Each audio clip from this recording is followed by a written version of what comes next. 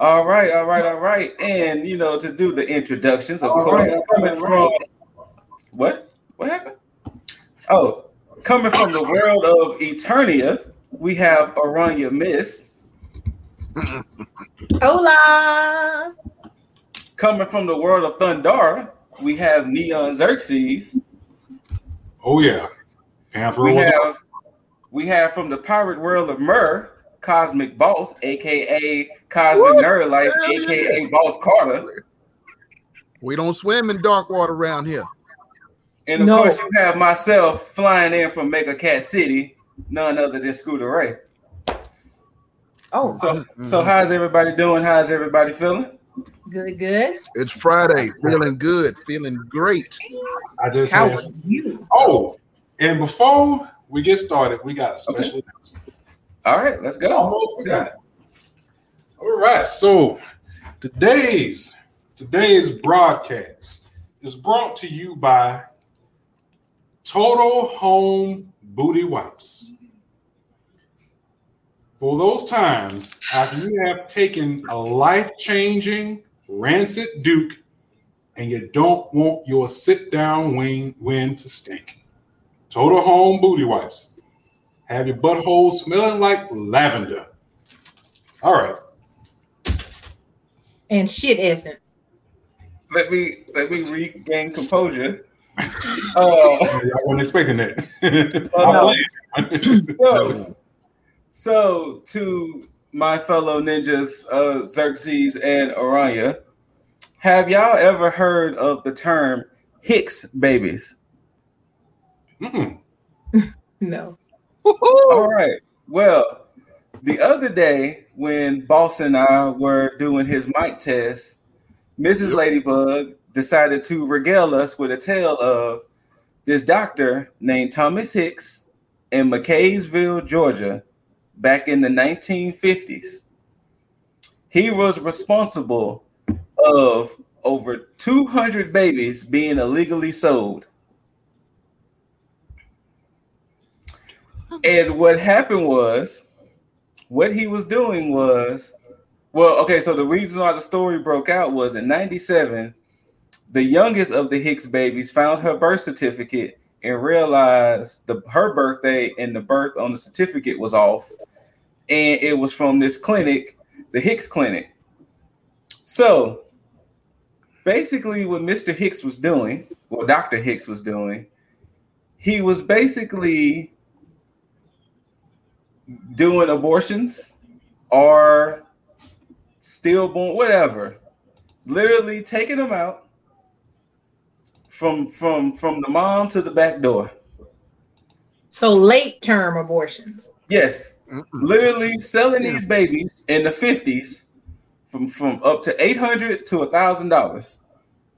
All Boss and I could think was this man was a true villain. Because he was selling live babies to people that couldn't have them or wanted them for whatever reason.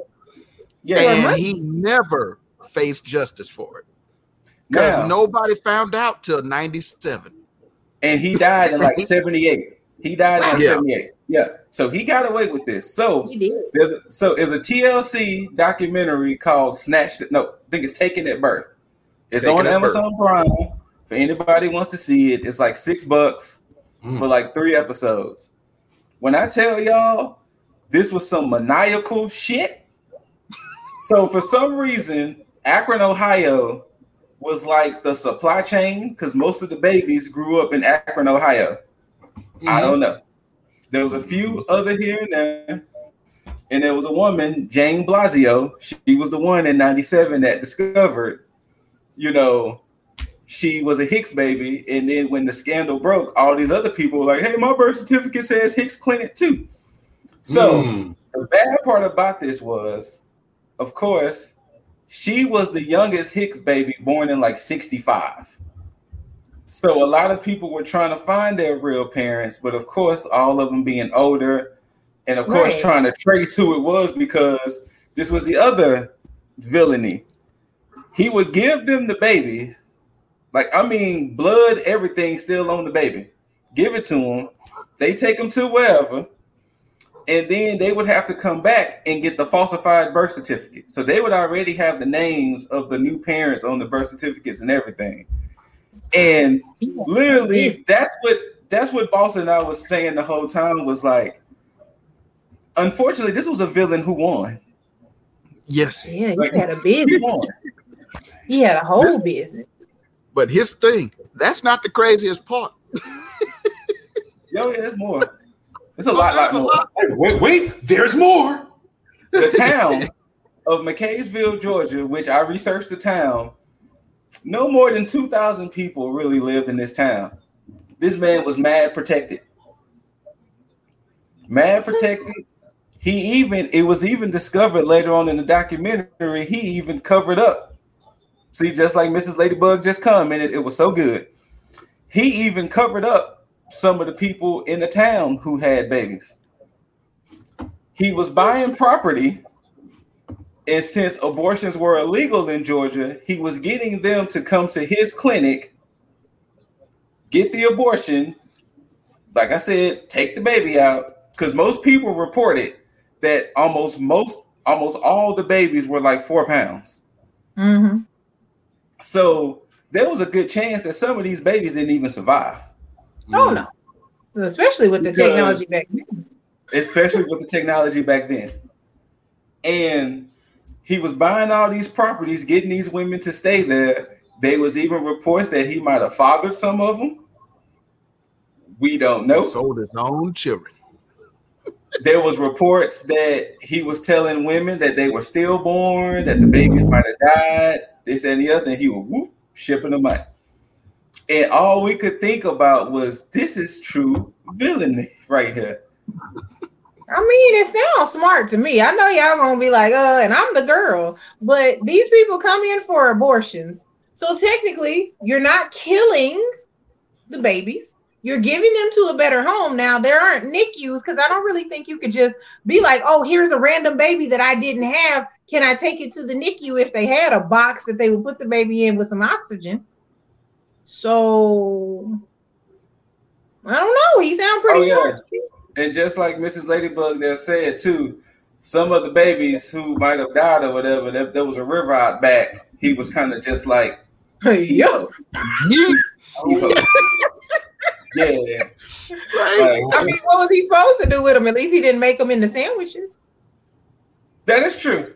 Now, well, look, where they live is in the Appalachians with the blue folk. Oh, well, they did make them into sandwiches. They fished it out the river and was like, this fresh meat, yay! That's how they ended up walking. Your comment also think about an episode of the X-Files where Billy Drago played. His character was from Appalachia, but he was like did folk magic, and he was in town for revenge. But homeboy didn't even know what a microwave was. That's how like deep in the country he lived. No.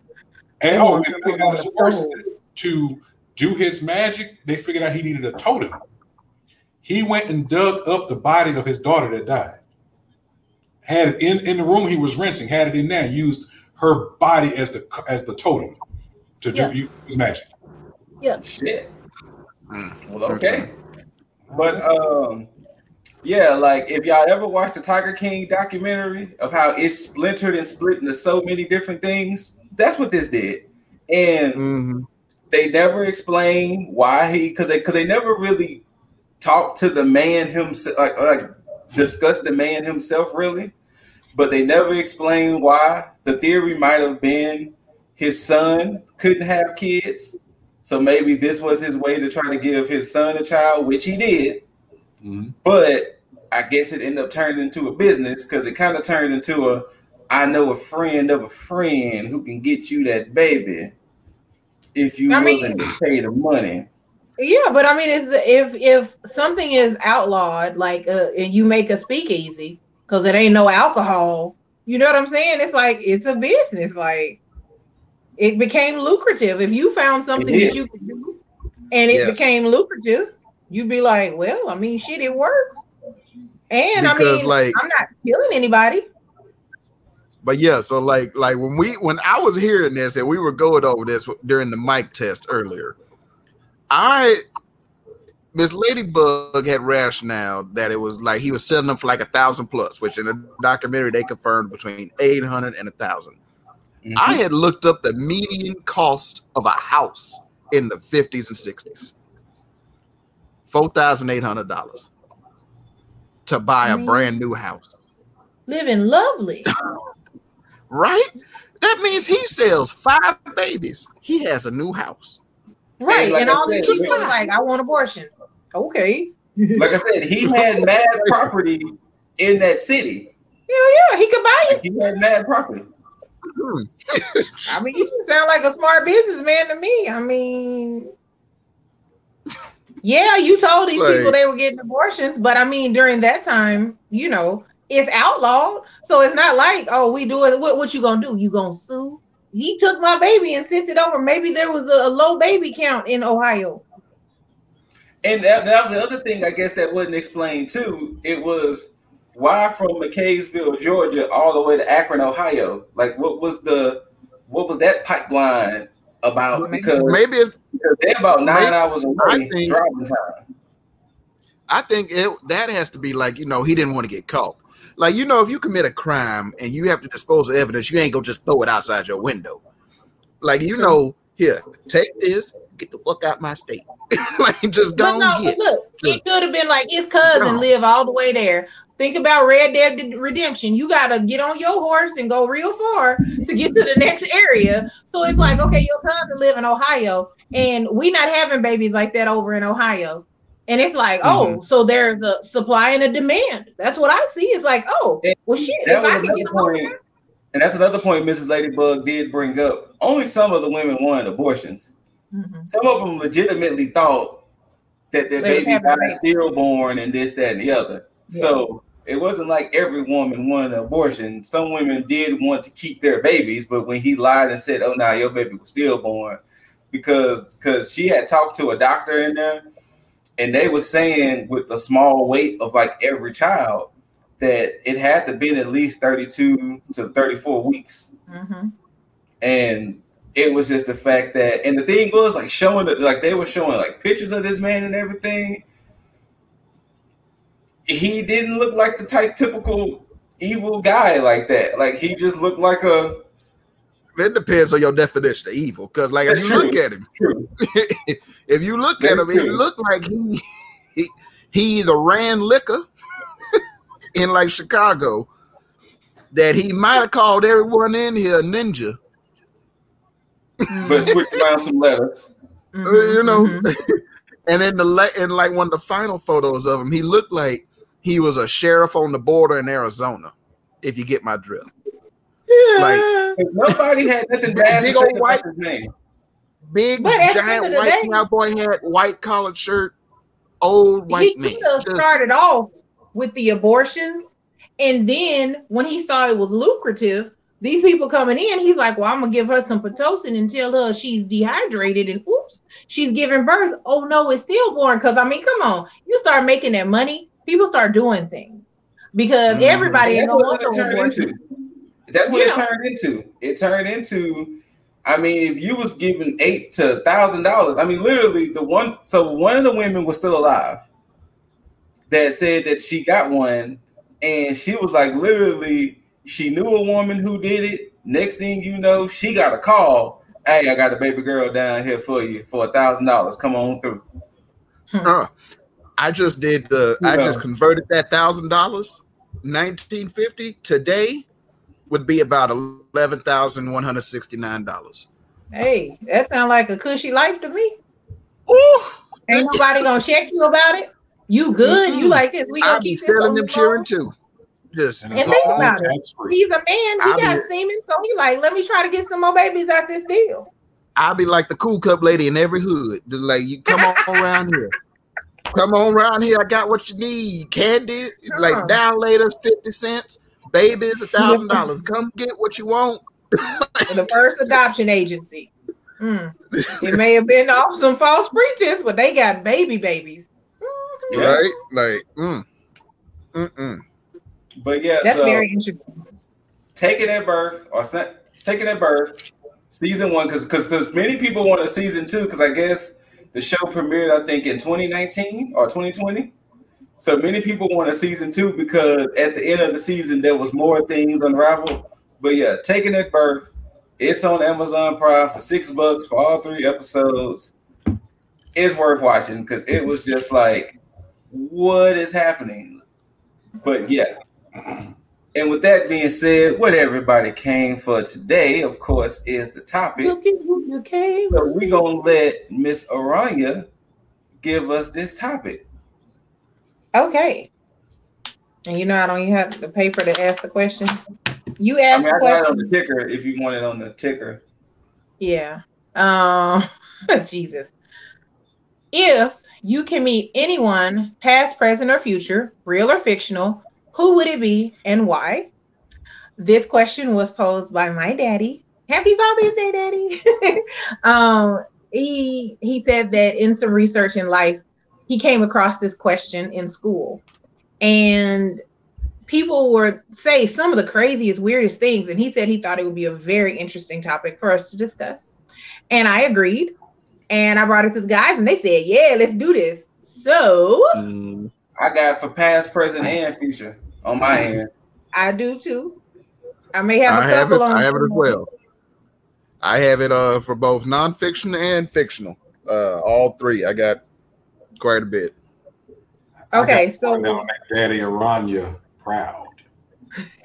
Yeah. So that being said, kick it off for us. What did you say? I said, do you want to kick it off for us? Sure. Are we gonna go past and then go around? Or? Yeah. Okay. So, I hope this isn't a trigger for anyone that is watching. However, if I could meet, and I have 2 for this one, if I could meet anyone from the past, the first person would be my maternal great-grandfather.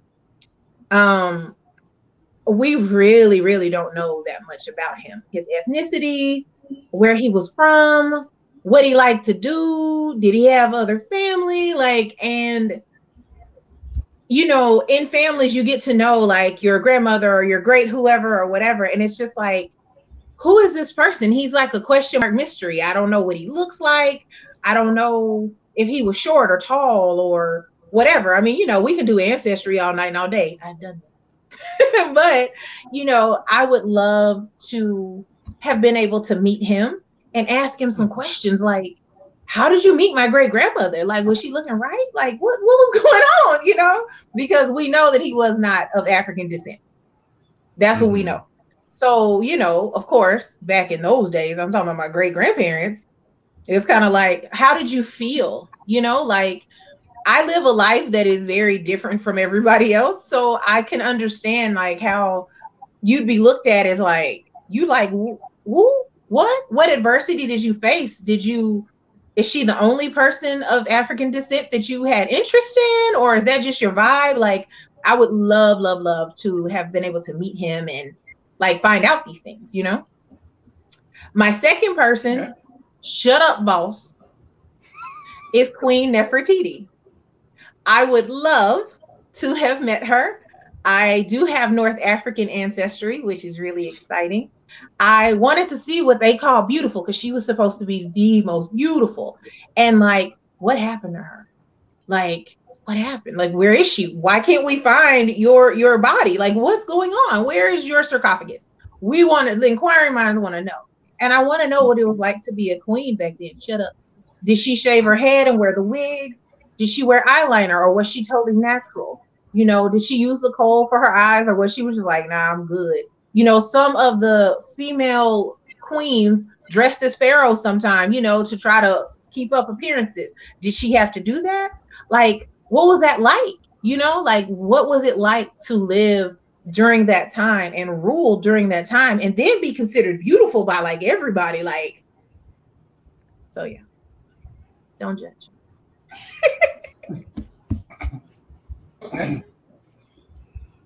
That's all you had, just those 2? Yes. Okay. Who wants to go next? I'll go ahead and drop it in here. All right. Oh. All right. So it's not a one person. This will be a group of people. I don't know a lot about the event. I peeked at a little bit today, and I already knew about the event prior to today. And but I peeked at it like on Wikipedia. I found out that this event happened more than one time. I would like to be present at the Council of Nicaea. So the Council of Nicaea, somebody will correct me if I'm wrong, you know, like Aron, I know your dad probably can shed more light into it. To my understanding, that's where a lot of the, for lack of better terms, rules and traditions of Christianity were decided upon. So, like for instance, the date of Easter was decided there. I don't know, and also some issues of doctrine were discussed. And I guess we could say that for those who are Christians, that a lot that was done in that council, and also they had a second one, they had many other ones. A lot that we understand and do today were probably decided at these councils. So the question I'd like to know is, like, why? What was going on at the time that these decisions were made? You know, was it something about the books of the Bible that y'all contended about? You know, what were these other doctrines that was causing such an issue that y'all wanted to get straight? You know, now I don't know, because I'm a Protestant. I don't know how this would have affected the Protestant world. Really, in hindsight, I don't know how this would have affected the Catholic world. But still, you know, it's probably laid a lot of groundwork for what Christians today do. So it will warrant some research. You'd probably be surprised. It'll be a rabbit hole. I would say it'll be a scary rabbit hole, because you probably find things that you didn't know were there. And let's be honest, we all adults. You could find something that shake your belief. Yeah, and undo a lot of belief as well. Right, right. Because, while, I'm on the subject, as we know that, well, some people know, some people may not know, I found this out a couple of years ago from a TV show, might have been on the History Channel, Discovery, I don't know, but what caught my attention was the name of the show. It was called Banned from the Bible. I see that, I'm like, wait a minute, what is this? Check that out. And it was talking about these other biblical books that are not in the official canon of the Bible that we know. Now, here's the thing. I think in Catholicism, they may use books that are not included in the King James Version.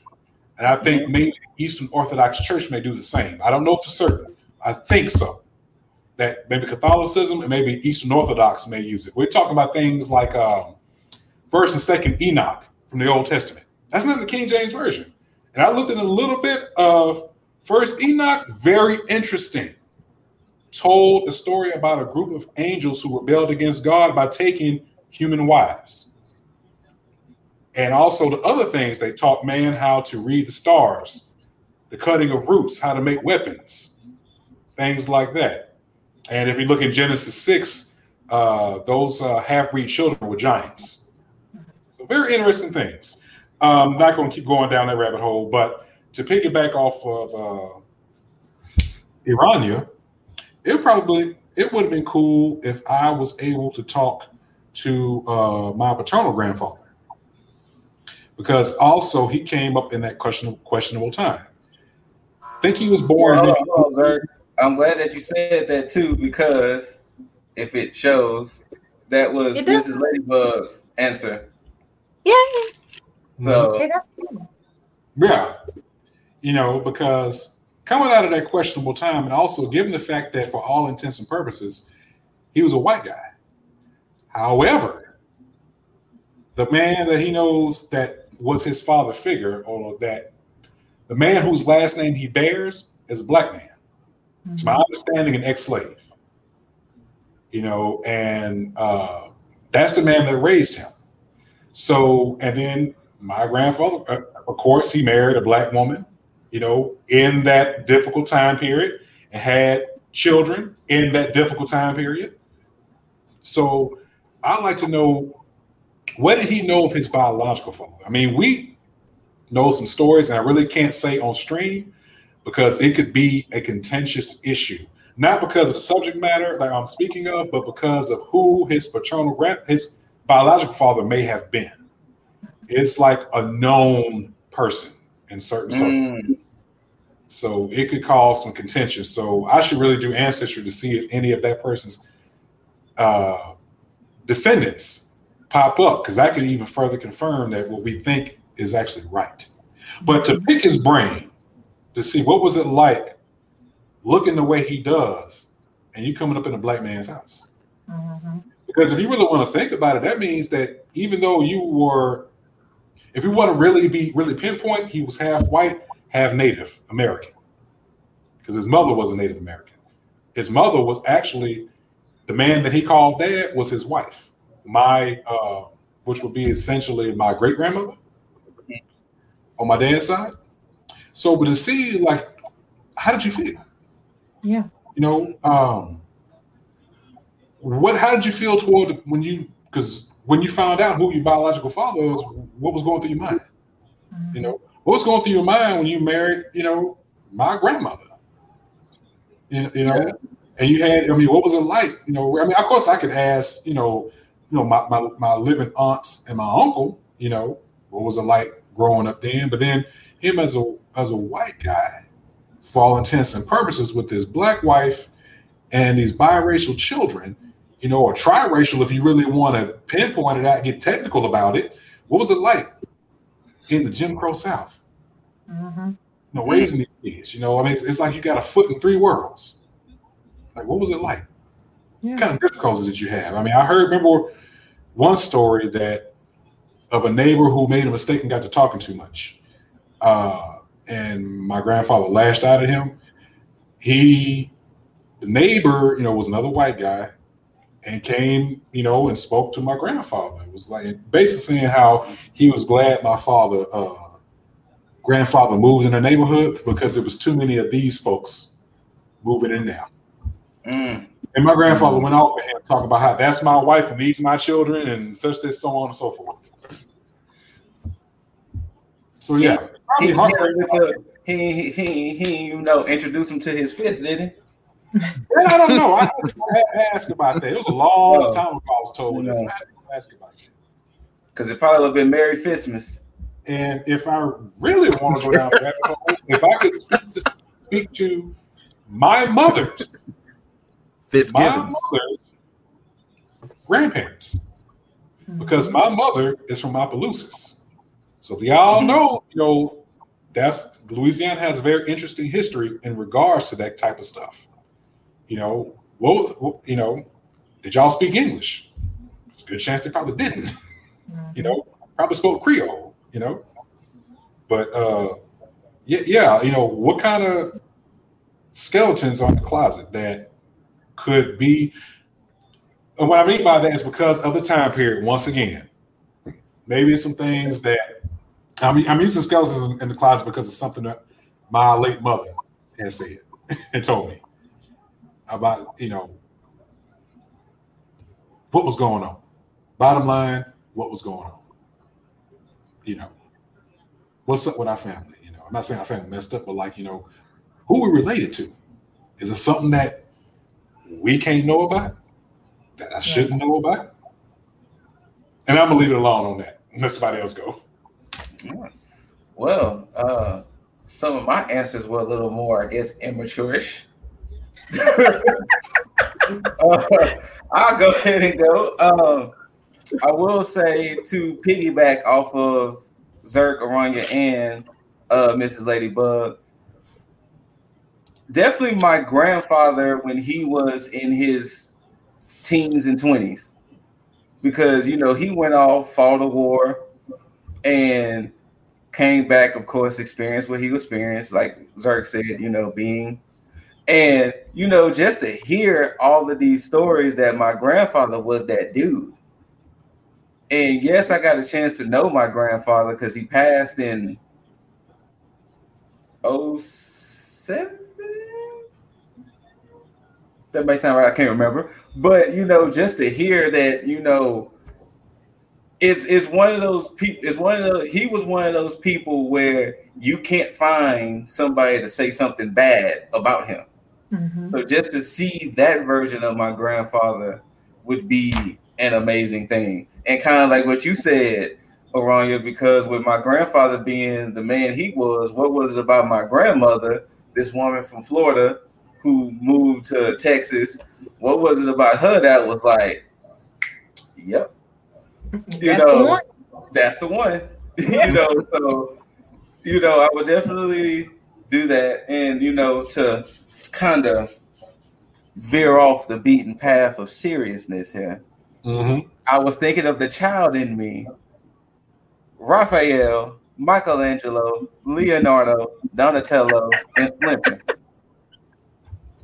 I was a huge Turtles fan, so as a kid, let's do it. I will go in the sewers. I will find that little hideout. What's up? Only in a cartoon world could you go into the sewers and be all right. Right, you see my face. I was like, sewer. You're going to catch the Legionnaires. That might be true too, but that would be a risk I'm willing to take. I remember that episode of Dirty Jobs when he had to go in there and clean out the sewers from the blockages. Oh my God. Ooh. You remember that episode? Yeah. When he was sitting there and that rat hopped on his chest and kept running? Oh, wait. Excuse me? Yeah. Micro Dirty Jobs. There's a job where they have to go into the sewers to undo shit and grease blockages that block the whole sewer. So they have to go and declog these things, and they're like many thousand pounds, sometimes tons. Ain't that but something? Basically, they were in this one small tunnel, and they had to sit down to figure out how they gonna do it.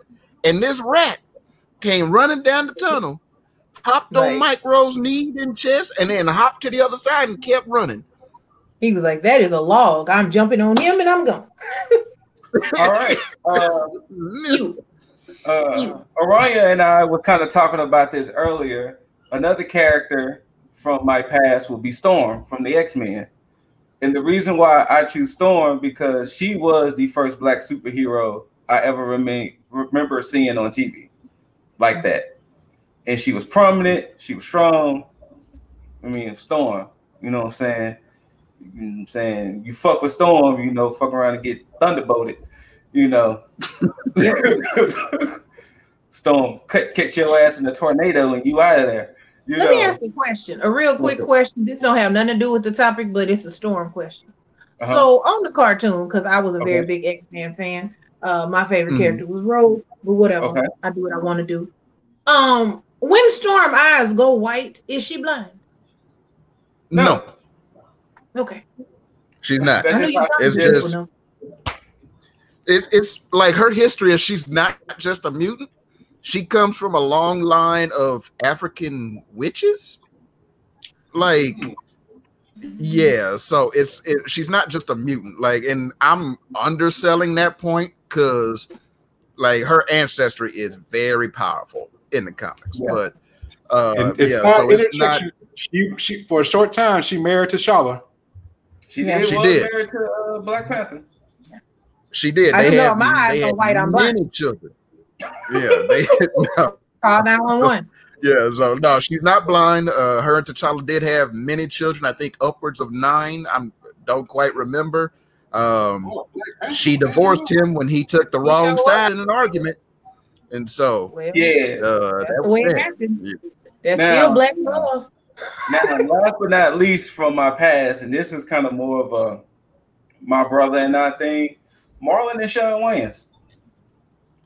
When they had their show, back down, back in the ground. Yes, that's what me and my brother akin to brotherhood, because we was like when we were kids, that show was out, and to see two brothers doing the show, they happy and they singing in the color. Give me a high five. To see that. So definitely I would love to give me a high five. Go for it. Don't leave me hanging now. But yeah, so definitely Boss is rude. Boss is rude. Aspect. I know you ain't even get that. You know what? See, that's why we're gonna kick you off the podcast. All right, boss. What's your answer? So I had 3. 2 non-fictional, 1 fictional. And none of them are my grandparents or great-grandparents. I knew my grandfathers, but I don't have memories with them because they both passed before I could like develop those memories. But like one of the oldest stories my mom tell me is like when I went to go see my dad's dad, my grandfather, I would chase the chickens around the yard. I don't remember that at all. If you wanted the chicken, you wanted to bite it. Look, ladies say like I was 2 or 3 and I would just chase chickens. And I'm just like chasing them yard pimps. Them yard pimps. But yeah, then my mother's dad, he passed when I was like 8, 9, but we didn't go because they live in a different state. We always didn't get to go visit, like to where you could develop a relationship. But but I would like to meet them, like talk with them to discover about their lives, especially my mother's dad because my mother is a white lady, and basically he came from a time where he was a racist. So like my parents dated in a time when they had to keep it secret, especially in the state where they're from. And when he found out, he whooped my mother, basically. My mother got the fist fights in high school with black women who thought she was taking one of their men, which she did, and she won. So fuck all of you. Let's see. Out there like, hey. Right.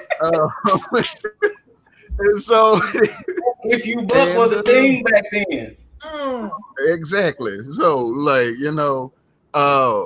and he was that way. My grandmother never was.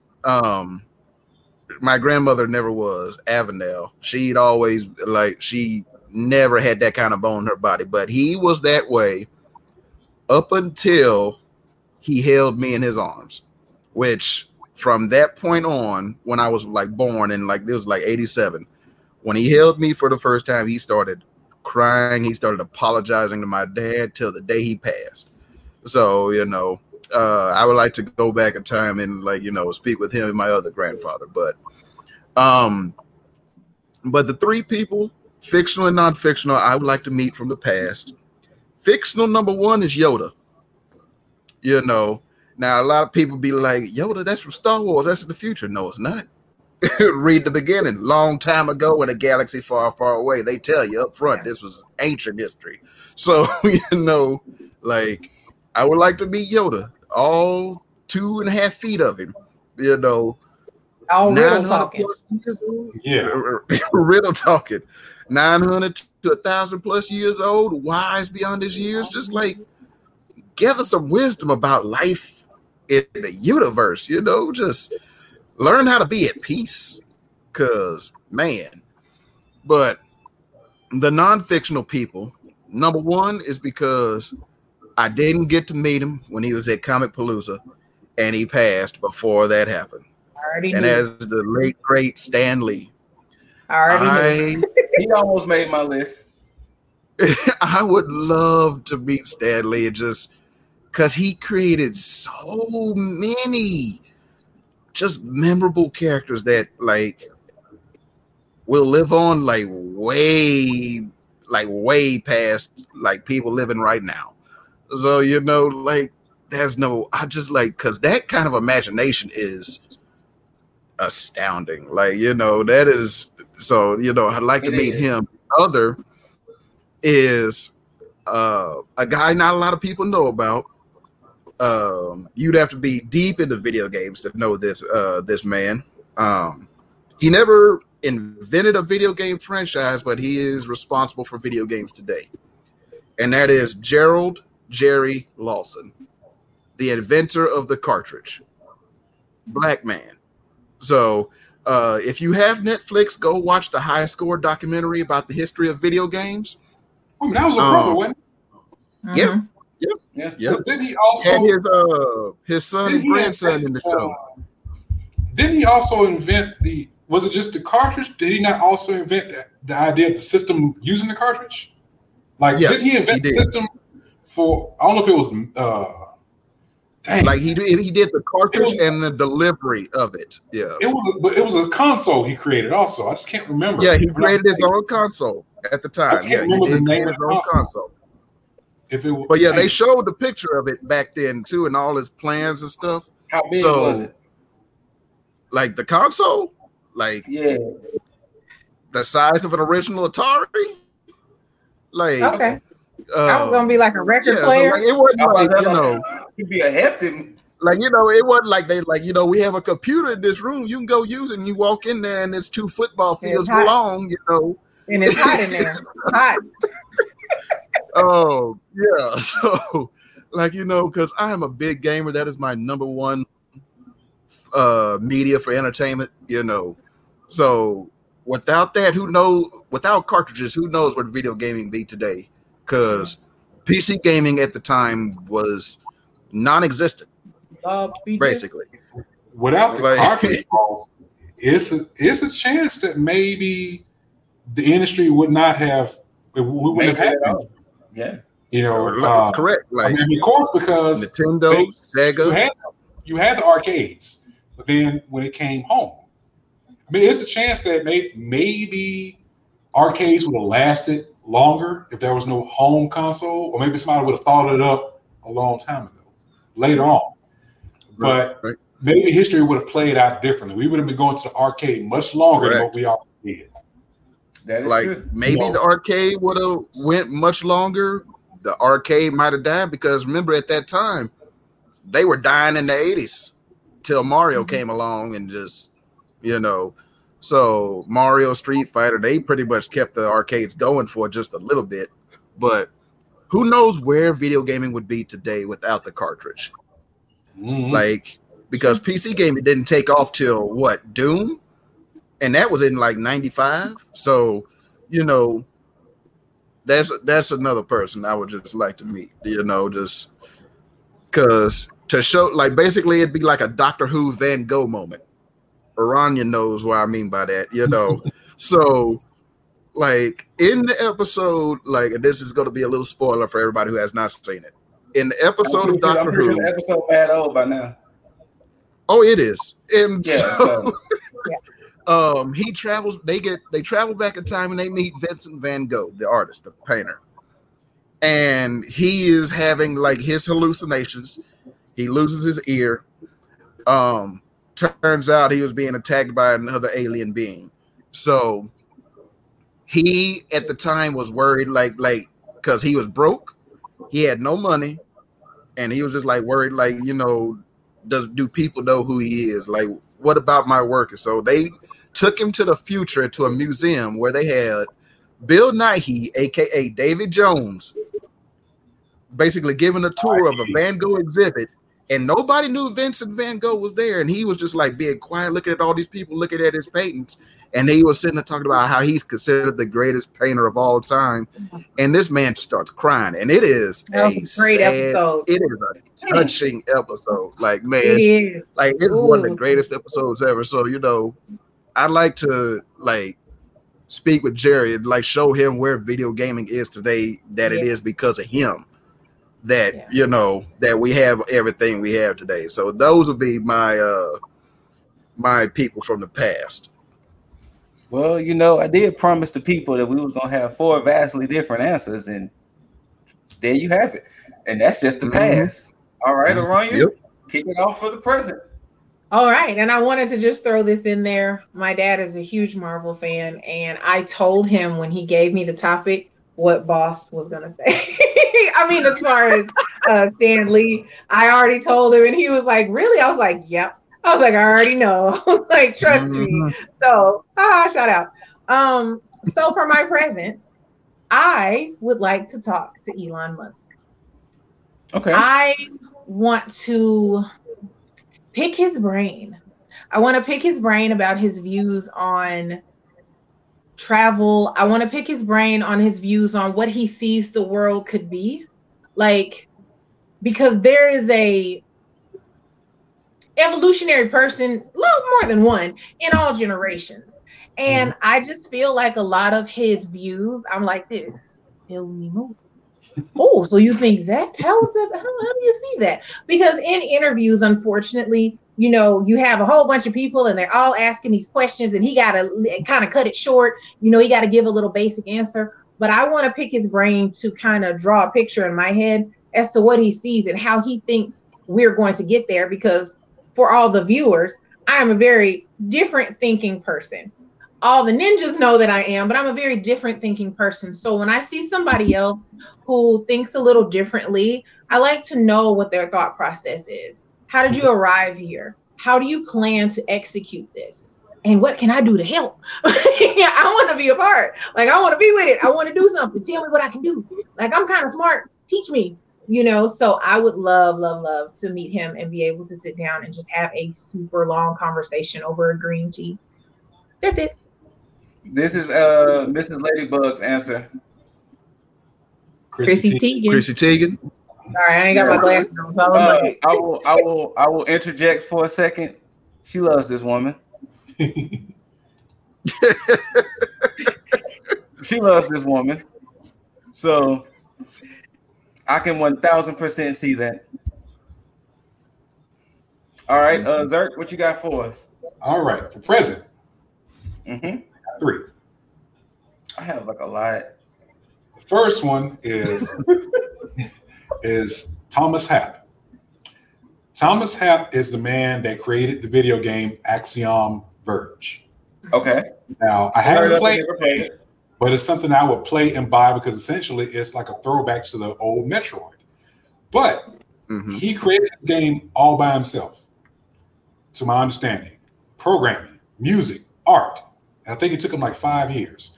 So just to ask him, you know, what was that whole process like? You a one-man show doing this. Now, there are others, like the guy that created Harvest Moon did it all by himself. But what was it like, you know, you having to take all that and he's still like, you know, look, you got to work. I think he's married, you know.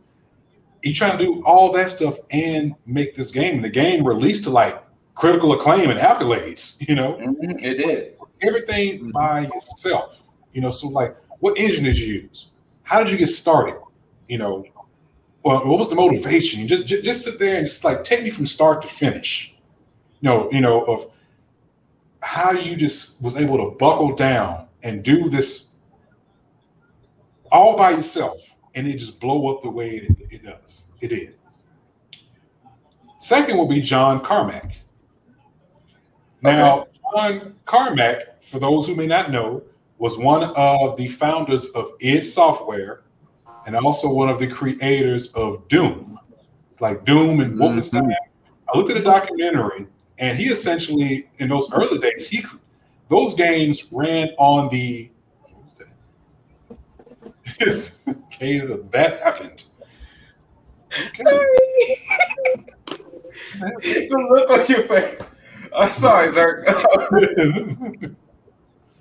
But he created the technology that these games ran on. So super smart programmer. But it's kind of related to what Boss was talking about, where gaming went, what it has become. He had a breakthrough because consoles were already like the hot thing when they were working in a company, making games for computers, you know. And the issue the computers at the time did, because we know, like, let's put it this way, that the NES was already out, you know. And I think Mario Brothers, Super Mario 3 was out.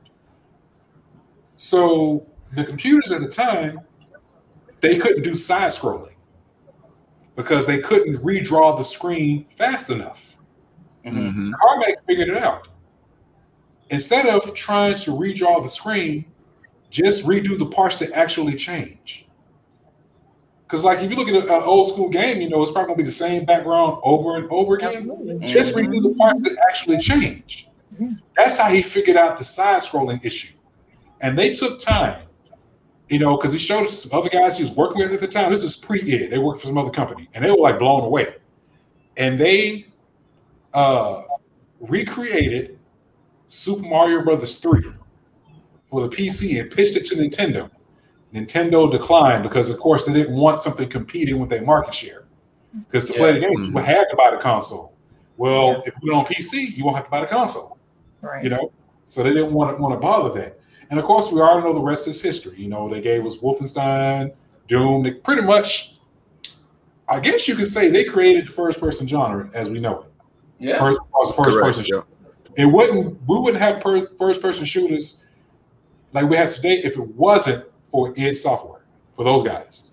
John Carmack, Romero, and there was another John. There was like two other guys. I can't remember their names, but they gave us the first-person shooter, pretty much.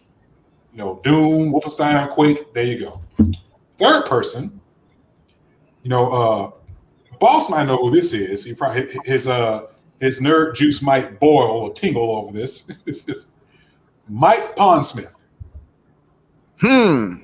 Yes, sir. He know who it is. I thought about him, and I was like, wait a minute, that's a brother that's behind it. Let me double check that. Yeah. So Mike Pondsmith created Cyberpunk. So if y'all know that we got a game out, Cyberpunk 2077, that game is based upon a tabletop role-playing game that's called Cyberpunk, created by a black man. Now, why am I let's address the elephant in the room. Why am I pointing out as a black man? That's because he's basically, people like him are telling us it's okay to be a geek. It's okay to be a nerd. Ooh, sir. And be a geek and be a nerd. You segueing me, sir. You segueing me. You say what? I said you're segueing me into my answer when I go. Because sometimes let me just put it out there for all black geeks and all black nerds. Come out of the shadows. It's okay. Yes. It's okay to be black and like comics and like video games. And female. And female. Come on, especially and black whatever it's you okay. get nerdy about. You like tabletop? Come out and be like tabletop. Yeah. Do whatever you like. Show me the collectibles that put together. That's right. It's okay to do this stuff. We are not. I know y'all that is certain subject matter we agreed upon, but given what we represent and what our channel is about, it probably need to be said. Because it's like people try to say that because you black, you can't be into that kind of stuff. And guess what? It ain't people who are non-black. Right. They're going to welcome you. Yeah. Because all they like is, wait a minute, you like tabletop? Come on in. Oh, you in the middle? You got your cape on? Let's go. Let's bust right, come on here. Like the food's over there, the drinks over here at the bar. Come on in. It's people that look like us that demonize it. That's and right. You don't have to. So come out of the shadows. Because you got people like Lawson that created the goddamn cartridge. You wouldn't be able to play games without that. That's right. You got, like, the one I mentioned, Pondsmith, creating all this. And you know what, y'all? That's not the only thing he's done. He's also contributed to Forgotten Realms and Oriental Adventure lines of Dungeons and Dragons, one of the longest running tabletop series. We wouldn't have RPGs without Dungeons and Dragons. And here this man is a contributor. And let me just interject for a second. But yeah, let me just interject for a second. Not only did he create the tabletop game Cyberpunk, he created that entire genre. Like it basically was non-existent. Yeah, it basically was like non-existent before him. Like you had some bits and pieces here and there, but like the genre, the subgenre as we know it, came from that. Like you could throw Blade Runner back to that. Like good point, boss. Because without Cyberpunk, then by what you're telling me, without that, we wouldn't have Blade Runner. We wouldn't have the Matrix. We wouldn't have Johnny Mnemonic. Yeah. Because all that stuff essentially is Cyberpunk. Yeah. I mean, crap. Really, we probably wouldn't have John Wick, even though John Wick is not Cyberpunk. It's like an alternate fantasy in a way. Yeah. But in closing, y'all come out the shadows. It's okay. Right? It's perfectly okay. We welcome you. Come on. You know, you don't have to look, like my arms are open, they don't even film the screen. Just come on, open arms. Because the main thing is people that look like us that demonize it. Stop it. Mm-hmm. And another thing too, if you are an adult by all intents and purposes, it's still okay. It is. I had an aunt in her 60s that played video games, bought the Super Nintendo, bought the Genesis. You know, my dad plays video games. Had Sega Channel, y'all. She had Sega Channel. Hey, had that too. Let's go. Yes, she was a Zelda fan. Wouldn't let us play Zelda because she didn't want us losing her stuff. Say it. Yeah. We couldn't play Zelda because she didn't want us losing her stuff. Damn right. Yeah. And she was such an OG with it that with the old Nintendo, y'all remember how the cartridge was put it in and press it down? Mm-hmm. Because she didn't want to risk losing all her stuff. She didn't turn anything off. She just popped the cartridge out with the system still on. Because she did not want to risk losing all her stuff on Zelda. Boom. She was that much of an OG. But yeah, it's okay to do this stuff, you know, and we exist. But, you know, we hide. I know it's a lot of black game designers out there. People that work for these industries, but you don't see us. Not because somebody come out, you know, not because somebody who is non-black is keeping you in the shadows or some issue of racism. No. It's the culture of we frown upon it. Exactly. You don't have to. Deprogram it. We are so much more than NBA and NFL, art and hip hop. Normalize so much more. Yeah, normalize. There you go. Normalize it. Mm-hmm. Yeah. We can be creative in more spaces than just doing R&B, doing hip hop, you know, and writing Black Power and Sister Girl books. Yeah. Come on out of there. I know we got it because they exist. I know we got some black science fiction writers. Yeah. Right. You know. Let's pump these people up. Yeah. Let's bring them to the forefront. Now, hey, we are here. You know, like the wonderful artists that we met at Comic Palooza. Remember, guys? Yes. The wonderful artists we supported the hell out of her. To Blue 130. Yes, we all follow her and love her. You know what? Hang on a second. Where is it? Yep. I still got it. When we went to Comic Palooza. That's right. Because her Cosmic Witch series. Hey, I bought one, and within a minute, I had to go back and get the other two. That's right. I have those too. She is so talented and wonderful. Yeah, she does. You know, she drew some gothic art and stuff like that. You know. Yeah. Man, we should have got the one of Gabrielle Tati so she could autograph it for us this year. You know what? I got the big one. Did you? I bought the big one. Yes, I bought the big one. I'm sorry, that was so off task. If she's here, I gotta get. If she's at Comic Palooza this year, I gotta get some more artwork. That's what we were saying. We need to be supportive. These people follow us. They help us. They talk to us. Like, she is a very wonderful person. Very wonderful. Very sweet and very talented. Mm-hmm. Oh, y'all, check this out. Pond Smith also was an instructor at DigiPen. Man. All right, I'm gonna hop off my soapbox. I was going to go to them once upon a time. Before they were in another. Before I realized they were in another state and I didn't have the money to move. That was a womp womp moment. Like, but hey, one of the most famous crews to come out of DigiPen was the people that made Portal. Like they made the prototype to Portal, and then Valve went and bought them, and they were like, "Here's some more money, make a full game out of it." And out came of that GLaDOS and Portal. So you know, I love that franchise, but man, yeah, like come on out the shadows, do what you love, like. Fuck everybody else who speaks against you. Because here's the thing, you know, when people talk about, inclusion and representation, well, you know what? All these great Black creatives out there, they can take care of that. Yeah. I'm following some Black comic creators right now on Instagram. So there you go. There's your diversity. There's your inclusion. Somebody that looks like me is telling a story with people that look like me. There you go. Problem solved.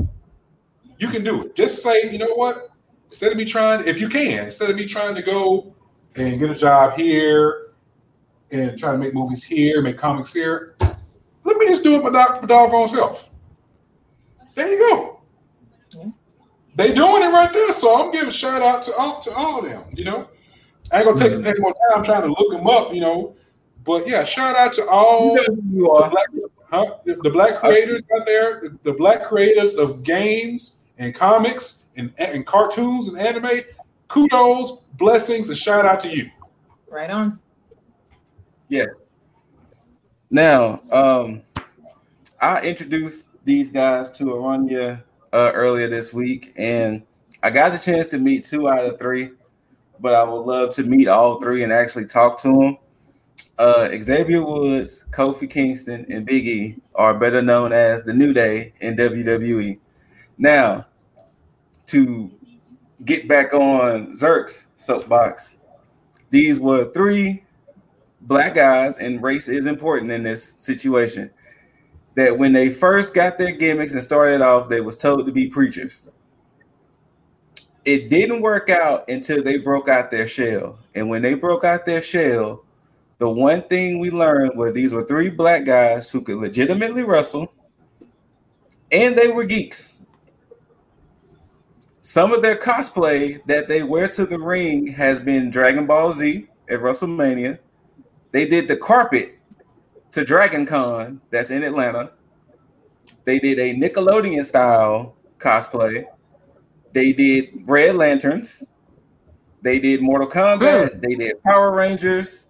They done during Black History Month, Our Heroes Rock, where they had different Black heroes on their gear. It's been a lot, and they've been mad inspirational because it was 3 Black guys who were successful.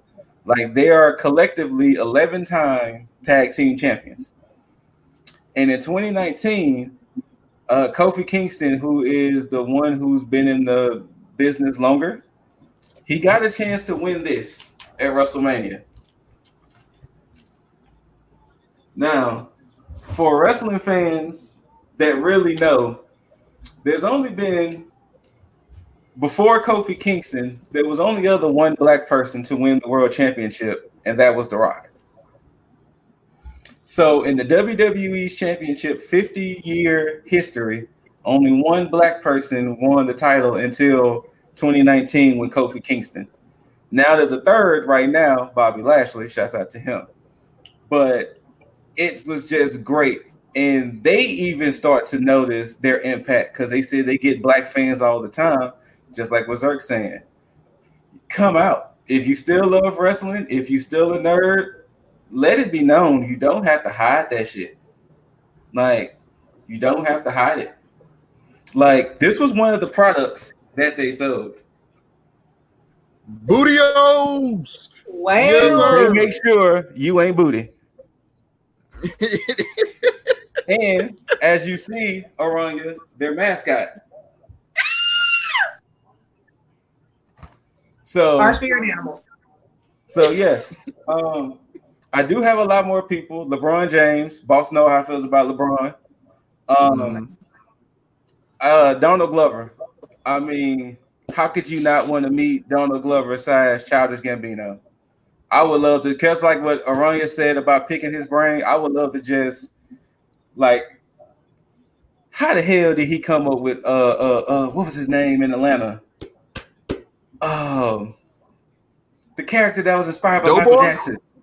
No, the one that was inspired by like Michael Jackson. I haven't watched season 2 yet, so don't say nothing else. I haven't watched season 2 yet. Scooter. But something you just said, Scooter. You asked, how did he come up with a certain character? We can ask that same question to Aaron Magruder. How did you come up with Jen Rummy and Onceler? True. That was comedy gold. But not only that, guys, and they are voiced by Sam Jackson and exactly. Comic genius. I'm sorry, go ahead, Scooter. Of course, I would like to talk to the young kids because I mean, like the young kids, but like younger, like RDC World 1, Caleb City, like for these guys to be in like their mid-20s and the content they create is just amazing. Like if you ever watch the Caleb City or RDC World 1, they have amazing content, and just to hear their creative process. Another person, of course, Doja Cat. I mean, yep, you came up with a song called Moo, and it was a lyrical genius of a song. I don't care what anybody say. Lyrical Moo was one of the greatest songs ever. I would love to meet, of course, the Black Hokage because I've been messing with his content for a while. Teddy Perkins, thank you, Mrs. Ladybug. Teddy Perkins was the character Donald Glover came up with that he even did it at an award show. But Teddy Perkins, thank you. Amanda Seales is another woman I would like to meet because Amanda Seales kind of reminds me of Aranya a little bit, to where she's so opinionated that it's seen as controversial, and it's like, why? Are y'all just hearing the information from face value, or are you really trying to hear and process the information? And last on my list, which it wasn't originally wrote down, it was actually kind of jogged because of Boss. Mm-hmm. I would like to meet the person who's almost akin to Stan Lee in gaming. That would be the one Shigeru Miyamoto. How did you come up with Mario, Donkey Kong, Legend of Zelda, like all of that? Like, how did you come up with all of that? Vastly different heroes and characters in worlds and everything. Essentially, Shigeru saved the gaming industry. Yes, he saved gaming because some people may not know, video gaming is essentially an American invention, but it crashed here in '83. Yes. And thank you, E.T. Super Mario Brothers had saved it, and it was more. And Boss, it was more than E.T. It was a little more. It was a little more than E.T. I think arcade crashes because people weren't going to them anymore. Like it's a lot of things. The 2600 port of Pac-Man didn't help none either. No, it didn't. Oh my gosh, that whole game, good Grease is an epileptic seizure. That's what that game is. Terrible. Oh my, it's like bad foot fungus. Oh my gosh. I'm sorry. Who next? It'll be Boss. Who you got for the present, good sir? All right. So number one, like I share yours, Shigeru Miyamoto. The man that built Nintendo, not just the Mario Brothers, Link and Zelda, Donkey Kong, Metroid, like Kirby, everything but Pokemon. Everything but Pokemon. Pikmin. Pokemon, that was a separate company, but like no. I'm saying he built everything but Pokemon. Pretty much, yeah. Like just the man that built the house that is Nintendo, because Nintendo is, a lot of people don't know, has been around as a toy company since the 1800s. They did trading cards, making trading cards and all that. Yeah, so like he is the one that built them to the juggernaut they are today. That no matter what the other video game companies and what happens in the PC gaming space, Nintendo, you can guarantee, is going to continue to do whatever the fuck they want. And they will always be successful. Because when the last pure console they made was the GameCube. After that was the Wii. Who here or anywhere thought the Wii was going to be anything like it was gonna be? If you predicted it, I'm gonna call you a lie to your face. I'm gonna break the wall here. I work at Best Buy. Folks was going crazy over them joints. Exactly. Man, I always thought it would be going crazy. Right? Like motion controls. Only people that could come from making a toy company. People like, we just gonna do what we want, and people gonna buy it, and they did. Like, and then they doubled down there because like it's insane what Nintendo does, and they don't give a fuck, and they just keep going and going and going. But not only just Miyamoto, but fictional characters. The reason these two I placed them together, that is Wade Watts from Ready Player One after he wins, and the Black Panther. Reason why is because I need a grant. Not alone, I need some money quick that I'm not paying back. I'm not the Black Panther. And Wade Watts. And for those who don't know who Wade Watts is, he is the main character or hero from the book Ready Player One or the movie if you've only seen the movie. Yes. And so to put into perspective why I would need money from him, in the book, the game The Oasis was given for free. All you needed was to basically gave a quarter, and you would get sent the gloves and the haptic feedback and the visor and all that. Mm-hmm. Basically, just in the Oasis, you can experience any movie, video game, music. You go to virtual concerts. You could do anything you wanted in the Oasis. Made this company the biggest gaming company in the world, to where if you own, like the contest was, if you can find all these Easter eggs inside the Oasis, you got controlling share of the company, which was like 51%. You got to do whatever you wanted in the Oasis, supreme power over it all. You could shut it down, keep it going, whatever you wanted to do. The amount they put, the value they put on that was excess, if I remember right, like $200 trillion. Goddamn. So, yeah. So, like, think about this. The Oasis got so big that all companies in the world had to go inside to do business here now, because that's where everybody in the world started going. Like, they weren't going outside anymore. So you had to now open up a virtual business in here to continue being prosperous. And so I just need like 0.5% of 1% of some money, Mr. Watts. Like, that's it. Same thing with Black Panther, richest comic book character in history. More than Bruce Wayne, Iron Man, and all of them combined. Yes. I just need a small grant, because I was hungry. Can I interject one other answer, because I did talk about with this Aranya today too. Absolutely. For respect purposes, I understand it would be the past, but I would consider it as the present. I would really want to talk to Chadwick Boseman. Okay. Yeah. Like, yes, sir. Stage 3 cancer diagnosing. You knocked out all those movies. You gave a laundry list of work, and then you was like, all right, it's my time to go. And I'm tired. Sir, you and told nobody except his wife. Nobody. You held that down.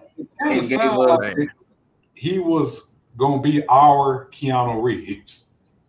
Yes. Because apparently he's just like an awesome dude. Yeah. But he's just an awesome dude. But the other people on my list for the present, Lupe Fiasco, my favorite rapper of all time. Definitely. Childish Gambino, another one of my favorite rappers of all time. Hideo Kojima, one of the greatest, most convoluted minds in gaming. Creator of the Metal Gear series, because to this day, people that have played every game in that franchise, you could say I'd say even close to half still don't know what the story is about. I still don't know what the fuck it's about. They confused as hell. They'll play it multiple times. Yeah. Still don't know what went on in that damn franchise. Metal Gear storyline is more confusing than Fast and Furious timeline.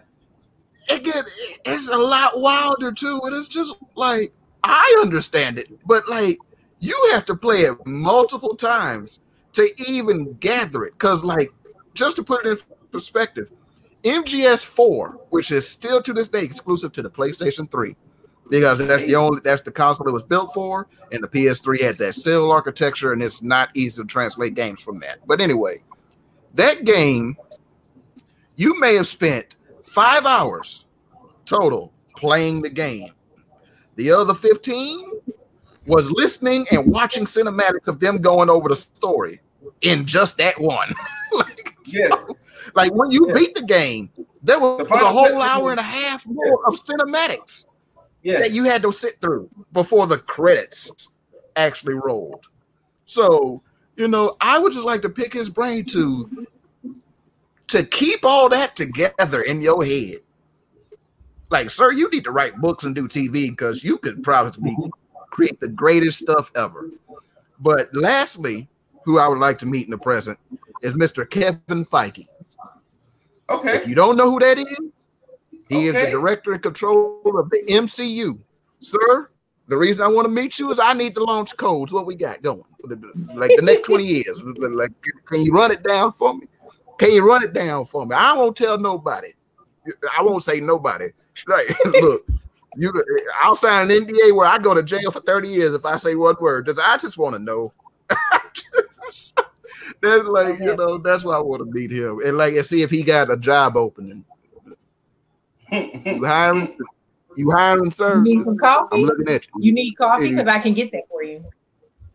If you have an opening position for a $60,000 a year, go for it. I'll go fetch your coffee. You want to lettuce wrap with that?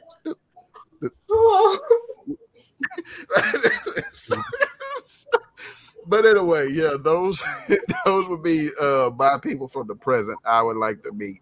So I think the future is the last bit. Yeah. And so Aranya, back to you. Aranya, but before we kick off the last little thing, let me throw some comment and some honorable mentions in there. Scooter, since you are the staff wrestling fan, yes. If they were to do a life story on Junkyard Dog, they'll let you be a younger Junkyard Dog. God damn it! That has been following me around for the longest. Yep. There were some co-workers who used to call me JYD because they were talking about how I look like Junkyard Dog. God damn it! I remember that boy M.A. Double called you that in class back in high school. Shut up! Man, I mean, we could say maybe a young Kimbo Slice in the Kimbo Slice documentary. You got the beard and the skin tone. Okay, let's do it. For you two, for Boston Scooter, some honorable mentions. So some of the, I guess it'll be for all of us that mentioned some gaming favorites. Gunpei Yokoi. He's no longer with us. He created the Game Boy. Yes, sir. So basically gave us mobile gaming as we know it. Okay. And also, no longer with us. Got to make sure I say his name right. Satoru Iwata. Oh, yeah. He has passed on. He was a president of Nintendo. Now, there's a reason I bring him up because of something I found out a couple of days ago about this man. But let me read a quote I found from him. He said it at the Game Developer Conference in 2005. On my business card, I am a corporate president. In my mind, I am a game developer. But in my heart, I am a gamer. Mm-hmm. And why I bring him up was because of something he did at Nintendo. So apparently, when they hit a little financial rough spot, he didn't lay anybody off. He took a 50% pay cut. People could keep their job. And not only that, and he did it again when it was necessary. Take another pay cut. So folks, because he said that it don't make no sense. I can't remember the exact quote, but it didn't make no sense to do that for a short-term game. Mm-hmm. They don't, that happened here in America all the time. Getting laid off. He is so loved at Nintendo. Like, if anybody out there who has a Switch and you have Legend of Zelda Breath of the Wild, because he passed before that game came out, there is I forget exactly what time, but it's like it basically real world time. You go to a certain spot on this mountain, this light comes down, and if you go there, you meet what is in the game, the Lord of the Mountain, and the name rearranged letters is his name, Satoru Iwata. Like they memorialized him in there. Like you can't fight, you can't hurt this creature, but like you can watch him, and he just goes about his day. He's the Lord of the Mountain, and it's just like they love him at Nintendo, and he is no longer with us. But that was a good dude. Like, the creator of the Oasis actually being in the Oasis. This is what it kind of sounds like. All right, what you got for us, Aranya, for the future? Okay, like I know that we've been kind of twirling out, but I did want to say something. Well, hold on. The future kicked my ass for a while.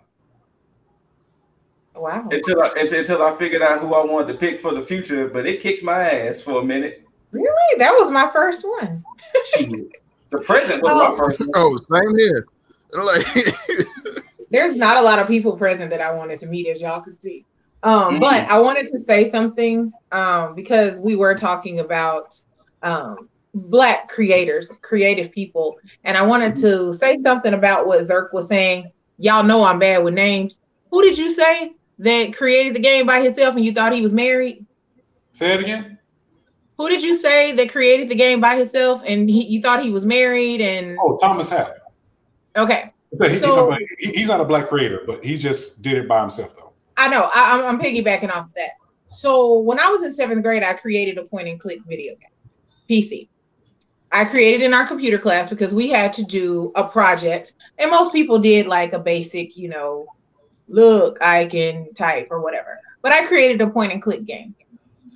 And as a creative person, I find it a lot easier to handle it by myself because as I was talking to Scoot earlier about, my passion is deep.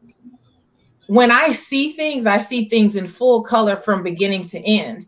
And when I allow somebody to take my portion, like this portion, that portion, whatever, it leaves room for interpretation. And for me, if I were a game creator, which I did want to go into that, I actually was going to apply to a job when back in the day, y'all too was probably, I don't know, babies. But you remember there used to be a couple gaming companies here. I wanted to apply so bad, but I worked at the Build-A-Bear workshop. Shut up. So I chose not to, but I had a friend who left and he went and worked at the place for a while. And as an event planner and as an organizer of a lot of things, I would find it a lot easier for me to sacrifice the hours and get it done in its entirety than to delegate things and leave room for interpretation when it came to my vision. Because you have to have a delicate balance of, hey, boss, I want you to do cerulean blue. And boss is a graphic designer like I am. He bust out the wrong shade of cerulean blue and my whole vision is ruined. And he's like, so then I have to actually spend more time trying to correct what I feel is his mistake than if I just did it myself. And that's coming from a woman's perspective. All women can probably relate to that. Sorry, guys. No offense to you guys. But I just feel like when you are passionate about something that you love and you have a vision for it, you don't really need help to push you forward. It's just the fact that you want the world to see something that you love the way that you see it. And I was actually explaining this to Scoot about how I see things and how I describe a story. The birds were flying by, a butterfly had a tip of yellow on its tail, a squirrel ran by with a nut in his hand and the grass was too tall. So when someone is creating a game that he or she wants to be this masterpiece and take you to a whole nother world, I think it will be easier to create that world and let people just look at it and just, bite the bullet and spend the time to do it rather than to delegate and deal with timelines and other stuff and possibly not have your vision come to life. That was just my opinion. I just wanted to say that. It makes perfect sense because, as gamers, we have seen time and time again games that should have been more than what they are, but we got a turd crapped out because they were trying to make a deadline. Exactly. And plus, I mean, and then let's also be in perspective. Look how long it also took for them to even get black people right in video games. True. Like it took them forever to get other race looking right in video games. Yeah. So sometimes you got that vision, you want to see it through, and you have to let them know. No. That's not the cerulean blue I want. Exactly. I want this one. And for the record, blue, my point and click game had music. It had words. It's point and click. Of course, it has to have words. I chose proper fonts. I chose proper colors. I chose proper effects, locating photos, pictures, everything. I did it all myself during our time. And, we had a few weeks to work on our project, just like in cosmetology school. You have this grand project. And I was so happy. And of course, I got an A++, the only person in the class to get that, because I was the only person in the class to do something like that. I was so proud of my work. And I put a lot into it because I wanted it to be an experience, because I played video games my whole life.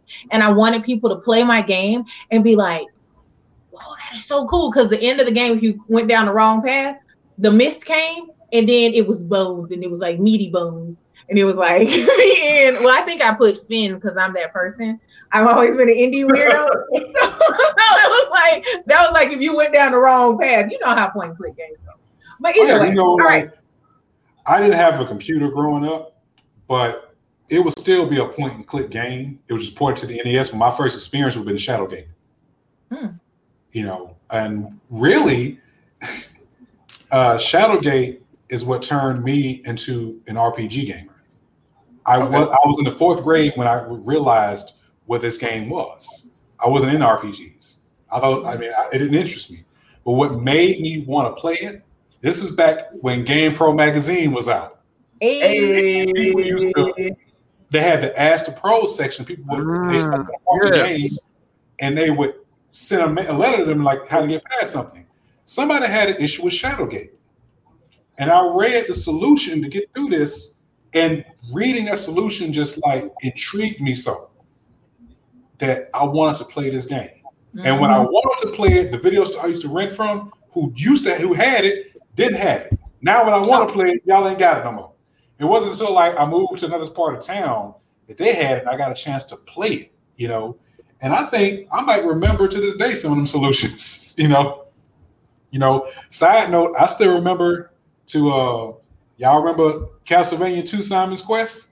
I still remember a code for that game to have all the items, and you can go straight to Dracula. Wow. Yeah, DY31, LXDY, W45X, TGJX. Wow. Don't ask me why. I still remember it. I was thinking about it the other day. Sure. But you know what? If you think about the things you remember, because I had a PC growing up. Shout out to Miss Tina. I had a PC growing up. I played a lot of PC games. I played Atari. I played Nintendo. And Shadows of Darkness was my shit. That is a point-and-click adventure game.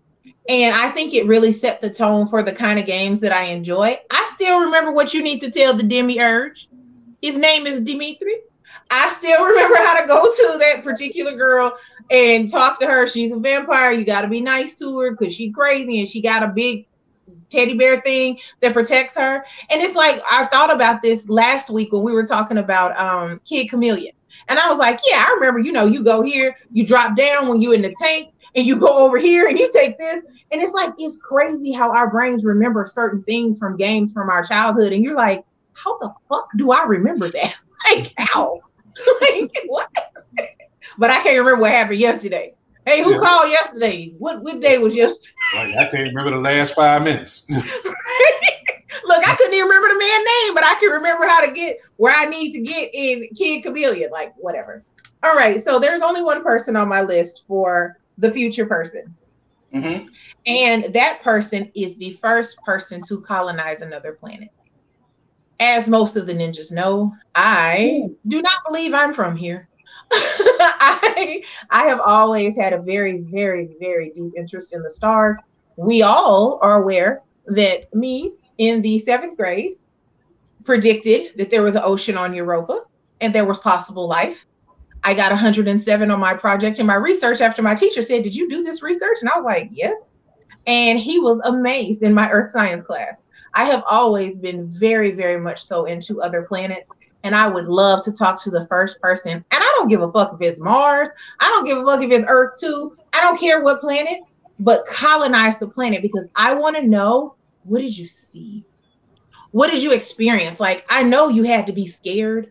I know you had to be nervous, because I mean, shit, sometimes I'm nervous if I'm pulling up to the club. You know, I'm like, oh, I don't know who's going to be in here, my stomach. And it's like, you get on a one-way ticket ship to, you know, hopefully not get hit by tiny meteors. Okay, boss, we got the tiny meteors. And you sit there and you're on your way to this maiden voyage of somewhere that no one has ever been. Mm-hmm. Like, if anything goes wrong, you're going to die. Like, you're going to die. I want to talk to that person. I want to see, like, what it's like. What planet is it? Because, I mean, we're all like, yeah, Mars. And something could happen, and it may not even be Mars that is the first planet we colonize. You know, like, we look at something else and be like, hey, no, I think this is better. We're going to go here. Appreciate you. I want to know, like, what it feels like to walk on that planet. You know, what's the gravity like? I want to know what training you went through. Is the person plus size? Because I need to sign a petition or something, because they don't let plus size astronauts. And when me and Boss was at Comic Palooza, I tried to get in the suit and I was stuck. Remember, Boss? And he was taking mean pictures of me, and I was like, my boobs are stuck. Ow, someone help me. I need a petition for plus size people, because all you got to do is kajigger the things and they could go. I know they eat. Kajigger. Yep. I get it. The reason I asked that question because you made me think about Quagmire. That episode of Family Guy where Peter was being pressured to have sex with his boss. Yep. So he got Quagmire to be underneath his clothes. Yep. And he Quagmire saw the woman. He was like, oh, he's like, Peter, deal's off. He's like, I'm rejiggering. He said she looked like a dog in the face. He's like, I'm rejiggering my position. That's right. I love Family Guy, and Zerk knows this especially. Oh, I love it. I hate Bewitched. Oh my God, it was on last night, and I tried to video you because it was on, and he was like, I hate Bewitched. And by the time I could pull it up, Stewie was already flying, and I was like, shit. But I was trying to get it. I was trying to get it to show you. It came on last night, and I was like, ah. Okay, let me interject something for the audience. You know, since we're on Family Guy, they had a situation where myself, Irania, and Boss, we went to the movies one night. I don't even remember what we went to go see. And we always sit at the very top. So, you know, we walking out, you know, it's nobody around. We're walking out. I don't know how we got on this, but I was trying to tell them about something that Stewie said on Family Guy. And I've seen it so many times, but for some reason, it got just insanely funny at that moment. And I couldn't get it out because I was laughing so hard. I was leaning against the wall, you know, going down the steps. When we got outside in the hallway, I was still cracking up. Basically, it was Stewie asking for some Anderson. You have any Anderson? He's like, does anybody have any Anderson? And Brian was like, wait, you should say Anderson? They still make that? Right. Like, man, and then it didn't help Boss none because at his regular day job, a customer asked for some Anderson. He had to cut the mic off. It's over. It's over. Look, man, like when she's asked that, I immediately was like, "Hope!" Grabbed the mic and I had the button mashed. I'm like, because I started choking and laughing so hard. Because immediately in my head, I'm thinking Zerk over there just like coaching her, just like ask for some Anderson. You know, certain moments she's like, ends up with hello, and I'm just like, one sec, ma'am, we're having issues, and I'm just over here crying. Okay, y'all. I remember a time when I was working night shift. I told y'all about this. Scooter, I know if I told you about this. Mm-hmm. So this when the Boondocks was still coming on TV. Actually, I think it was in season 2 at this time. And I'm at work, night shift, we by ourselves in the office. You know, I got my laptop up. I'm like, wait a minute. Like, Boondocks come back on? So I look on YouTube, and that episode where Tom was possessed by the ghost of Stinkmeaner was on now. And, of course, I got headphones on. And it had something that happened that I was not prepared for. And you talking about zerking out. Remember, I got headphones on. Nobody knows what I'm laughing at. I am in the office dying. It was when they brought Uncle Ruckus to come do the exorcism. And I was not ready. So to help your point, I just recently seen this episode like a couple of weeks ago. Yeah. So it's still fresh in my mind. But the part I wasn't ready for was when they had him tied to the bed and they was going to do the exorcism. And he said, nah. And he said, nah, Robert, nah. Hit him with anything. Use your powerful hands. Let's whoop this ninja's ass. That wasn't the part that was funny. The part was, everybody repeat after me the holy praise. Ninja, get your black ass out of here. I was not ready for that. I lost it, y'all. I lost it. I was not prepared. It came out of left field. I was not prepared. It did. Not ready. Dang. All right, Zerk. So who you got for the future? The developer or developers of a massive multiplayer online RPG. Like in the future, like right now, it's keyboard and mouse. Mm-hmm. But in the future, are we in the game? I mean, it's the future. Oh, you know it's going to be VR. Yeah. You know, to where, okay, now we're playing World of Warcraft. We go fight a raid boss. You in there with a big goddamn dragon for real. Going there, be like, God dang, this joke is big. That would be so cool. And then, you know, I watch Sword Art Online. I pass. Yeah, and then next thing you know, it come down and crush you, and you ain't ready for it. You do that jump like this here, falling out the chain jump. Mm-hmm. That would be awesome. You know, look, man. But like Scooter said though, Sword Art Online. If you don't know what that is, either that or Dot Hack, which preceded Sword Art. That too. These are anime shows where basically they're called isekais is their genre, where you get transported to another world. Except the unfortunate shit that happened to the people in these shows. These are MMO games. They have to put on VR headsets and like gloves to join and view. And so when they put them on, in Sword Art Online's case, everybody gathered in the main square because there's supposed to be a presentation by the creator. When he comes on, he tells them, you are now locked in this world.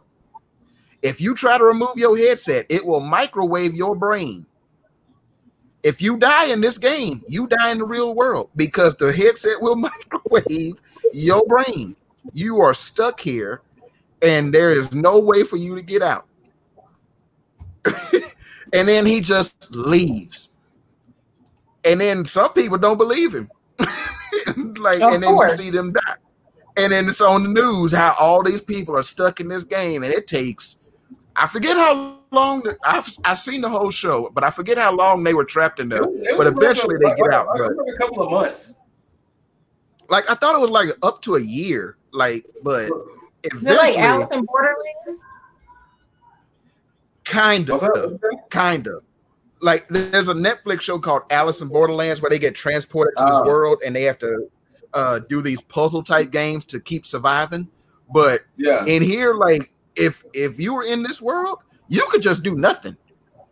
Like, it was basically like an MMORPG. Like, you could go out and adventure.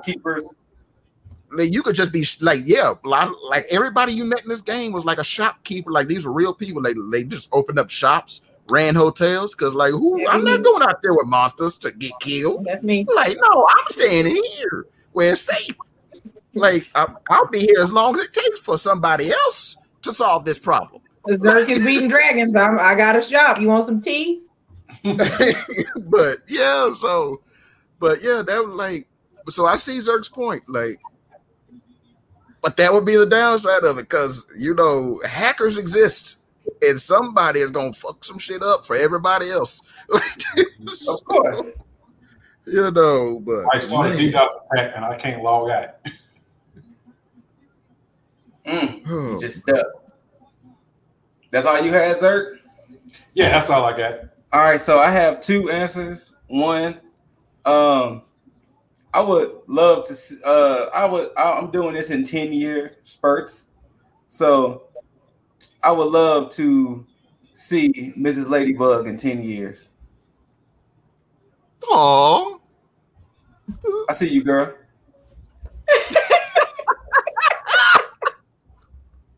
Now, my second answer, the person below me, to the right of me, and across from me, I would love to see y'all in 10 years as well. Will we still be doing this as the ninjas? Will it blossom into something bigger and better? I would love to see what we doing in 10 years. Are we playing those games with arthritic knees?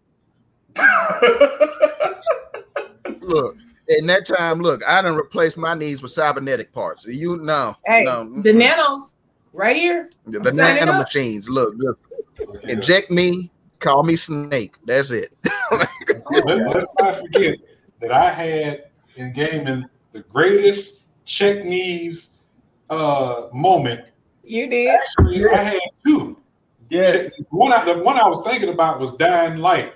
When it was nighttime, I just took off running and jumped over that railing and almost died. But the one that came to mind that y'all probably thinking about was at night we was playing Ark, and I leaned too far over the ledge. So what made Ark so funny? Because boss, those hurt.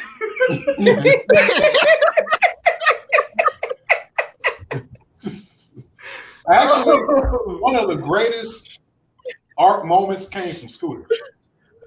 That's when we was all on that raft, and, just chilling on the raft. It's kind of quiet, maybe casual conversation. Then Scoop come out of left field. Ooh, shit! Because that crocodile was coming up. That crocodile was coming up fast. If y'all would, because you got to remember, Zerk, this was like within the first times of us playing this. Yeah. So it didn't help. Boss was like, "Hey, y'all, watch out for that water now." I'm like, "What you mean, watch out for the water?" I remember this one. This was when I was steering through those mangrove swamps, and I think Aranya pointed out there was a Spinosaurus over here to the right. I'm watching him, and then I'm like, so as I'm watching him, I'm still looking forward and to the left because I had noticed the crocodiles. I'm just like, watch out for the water. And next thing you know, oh shit. Because it was quick. Something else that Scooter said had my cousin laughing. It was we ran into a T-Rex. Boss took off. I think I might have died. I'm not sure what happened. And then Scooter comes in. Who is still alive? That statement tickled my cousin. Hey, I'm over here on this rock. Right? Come out so we can see what happened. Look, and I remember like after that, it was like, okay, Zerk spawned way over there at the pylon. It was like, all right, I'm gonna go make sure he coming the right way. I went over there and I can see him coming, and then he's like, I see you, and I was like, oh yeah, and I see that T-Rex too walking in. This is Mrs. Ladybug's answer to the future question. Scooter Ray and my kids, biological or otherwise. Yes. Okay. I know we was talking about Ark and Aranya. If you get a little emotional, it's fine. But all of that would not have happened if it wasn't for the one Pyro. Yeah. Correct. Yeah. We miss our buddy. Yeah, we miss Pyro. Man. Rest in peace. hopefully you building in that arc in the sky, but none of that would not have been possible if it wasn't for Pyro, because it was the fact that we were introduced to that, and then it was just that all of those moments happened because, the fact that Boston Aronia was like, hey, y'all want to play Ark? Zerk and I, all right, we'll play it. Next thing you know, Zerk and I was just thrown into the deep end. The deep end. So, and because of Ark is where we got the term "get your clothes whooped off." Foliage fighter. Foliage fighter. Dressing and undressing corpses. Hey, shut up, fam. Oh. Shut up, fam. Hey, why you bringing up those stuff? Oh, but he can say foliage fighter though. Huh? Right. I said, but he can say foliage fighter though. Right. Foliage fighter. Like, just long story short, we can't wait for Ark 2. None of us. We can't wait for Ark 2. We gonna be on it. Boss and I have been playing. Just on the side, we've been playing Genesis 2. Oh yeah, you say nothing.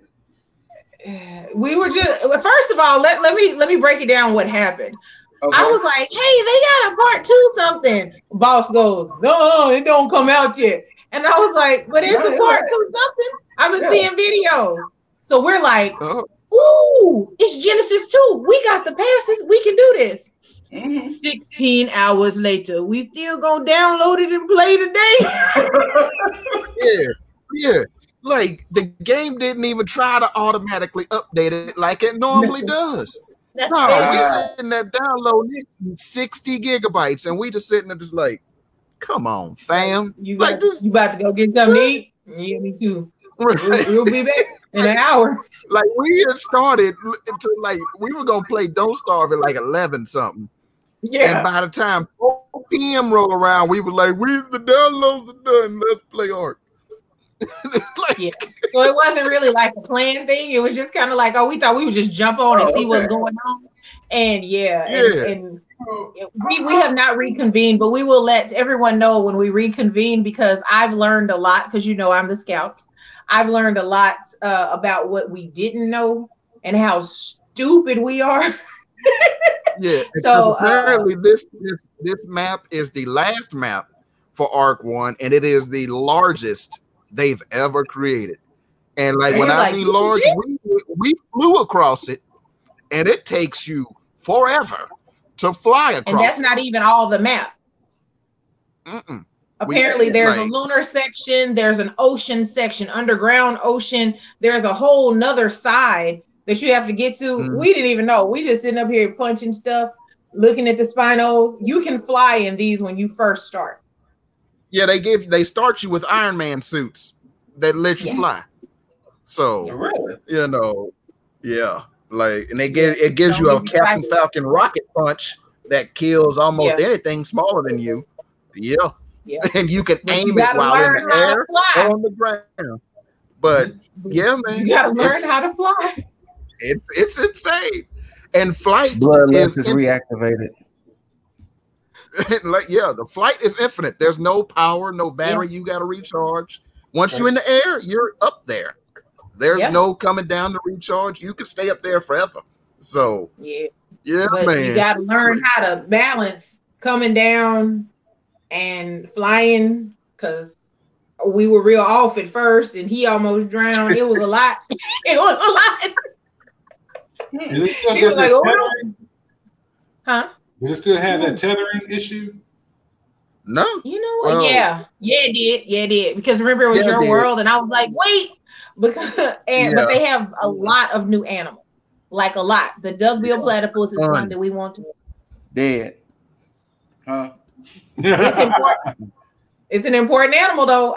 Once I saw all that it could do, I was like, why have we not changed this? But there's a lot to kill.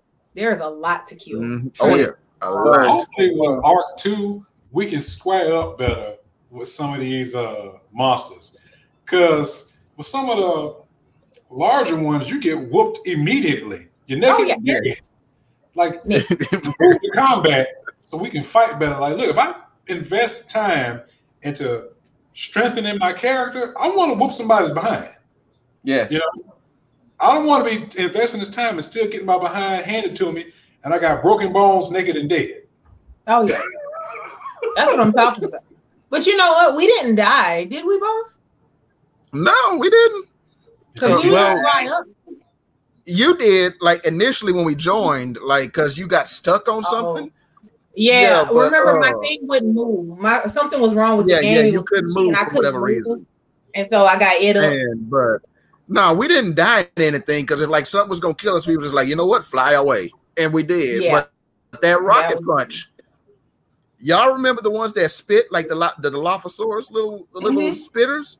Mm-hmm. You rocket punched them one time in the face. They is done. They is crumpled. So it's easy to get meat. Now we didn't beat up those T-Rexes. Looks like we might have to make a return to Ark pretty soon on stream. Look, hey, we haven't explored nothing on this map. Nothing. We don't know anything. We are failures. Boston, I tested it. I can make a world. Yeah. So I mean, like it's a lot. When I started watching Syntac, like I was like, we suck. Okay, like this is it. Like, wait, where are we going? And I'm immediately hitting up boss, like, dude, bro, like this is humiliating. Like for real. So it is a very large map, and it travels through space. So at different times, the lunar outside is different. And sometimes there's some kind of dolphin that's outside that flies and they will attack you in a swarm. And I was like, but I like dolphins. So it's a lot of things going on in this one. And there are missions that you do. We have not successfully done any missions. Okay. No, like there's missions in the game now. Like you go to these nodes that look like buttons on the ground, and you activate a mission. I chose the easiest one. We went in there and got whooped by some rainbow lizards immediately. Like, and it was. You know what? Like, we never would the easiest one. Oh. But so we were never wooden spears, and we just like swack, and the spears are like we break. We've been there like it was humiliating. So it was. Whoa. Yeah, it wasn't exciting, but we technically didn't select the easiest one because just like in GTA, how you can go and you can do like different types of missions, it's like that, and some of those are just as simple as, you know, collecting all the rings. Because like I said, I watched Syntac and I was like, oh, now there is a few of them where you go like this. Nah, bro. Can I sit out? Some of them are more difficult, but some of them are as simple as navigating down a river in a raft. You know, so it's just a matter of selecting those. But eventually you have to get them in order to conquer a certain thing that we're not going to mention right now because we want everybody to be surprised to watch the stream. Okay, bet. All right, with that being said, boss, who you got for the future, good sir? So, for mine, I'm going to knock out, I have a couple in fictional and then some in non-fictional. So, I'm going to knock out the fictional ones first. Number one would be The Doctor, as previously stated from the last podcast, from the last episode of the podcast, because I want to go on adventures in space and time. Just to keep that one quick and simple, because if you were here in the last one, you know why. Second fictional character is my boy, Captain Malcolm Reynolds. Ooh. Captain Mal, the brown coat captain of the Firefly. I would like to anybody who has seen Serenity and Firefly, to just a dope ass captain. I would just like, you know what? Let's go get a drink. Let's hang out. Let's just go have fun. Cause Captain Miles, you want to be the captain of this ship? No. No. Remember, he asked him, "You want to be the captain of this ship?" Yes. And you're like, well, yes, I do. Well, you can't. But you know, Captain Mal is just dope. Like, man, I would just like love to meet him. Second, and for those are just the ones for fictional. for non-fictional, I'd like to meet my future self in 50 years just to see what I've been up to. Or my future children, if I have any. Son, daughter, don't really care. Like what was I like? Did I do okay? And this last one goes back to Aranya. Well, these last two go back to Aranya's. I'd like to meet some of the humans that colonize planets in the future. And I don't mean like colonize. I mean the ones that have like generations after the colonization. Like, what is humanity like at this point in time? Like, what are some of our accomplishments besides space travel and colonization of other planets? Like, what have we done? And then I'd like to meet the first friendly alien. Not the first alien, because you got to specify. I've seen Wishmaster. You're not going to catch me up and get embryos in my chest. Like, the first friendly alien that does not want to kill us. Yeah. First contact that does not want to kill us. Yeah. So, and I mean like sentient, intelligent alien species. I don't want to go to a planet and meet the Komodo dragon of Neptune or whatever the fuck, I don't want that to happen. Like, it'd be like, it'd be all friendly at first until it sees I bleed, and it's like, what does it taste like? Precious. No, sir. Exactly. No. And then you're living on Ark. No. Right. So, those would be like the ones I want to meet in the future. Like humanity after we've conquered the stars, and then my future self and my future spawn, if you will. Like, just to see how I did, basically. Okay. Well, like I told you before, people, different answers and vastly different answers, actually. And shouts out to Aranya's dad. This was a Mr. great Bruce fucking topic. Tell him to stay away from corn oil. Wait, stay away from what? It was Can I say on stream? No. Okay. We got story time. But thank y'all for coming out, rocking with the ninjas, for this supersized episode of Ninja Banter, which, I mean, yes, it was a thoroughly entertaining episode. If you wasn't entertained, there's something wrong with you. Yeah, I said it. Right. Right. Boss, you have any parting words before we head out? Y'all be safe. Enjoy your weekend. Happy Juneteenth. Happy Father's Day to the dads out there. Don't sell no babies unless it's lucrative for you, because everybody need money. If you can get that guap, get that guap. But other than that, y'all be cool. That's it for me. Aranya, any parting words? Thank you, Daddy, for this topic. You're amazing. You're my hero, and I love you. And happy Father's Day. And Elon Musk, if you see this, hit me up. I want to talk. I need a job. What you got work? Zerk, any parting words? To the Black delegation of geeks, gamers, and nerds, come out of the shadows. That's it. Yes. For myself, happy Father's Day to the fathers. Happy Juneteenth. Something but Zerk just said, for you Black wrestling fans, we here, baby. We out here. Mm-hmm. We are out here. And with that being said, we as the Less Than Stealthy Ninjas will bid y'all adieu. And because it's holiday weekend, to the weed smokers for the holiday weekend, smoke regular weed. Don't ask for no chronic, no loud, no gas, no dilla, no bath salts. Just stick to weed in general. That's still a thing. Just stick to your regular dealer. Look, hey, and get the regular stuff. Don't listen to him. Y'all don't smoke that nasty Reggie. But at the end of the day, us as the Less Than Stealthy Ninjas, we just want to make our village proud. And until next time, peace. What's Reggie? Peace.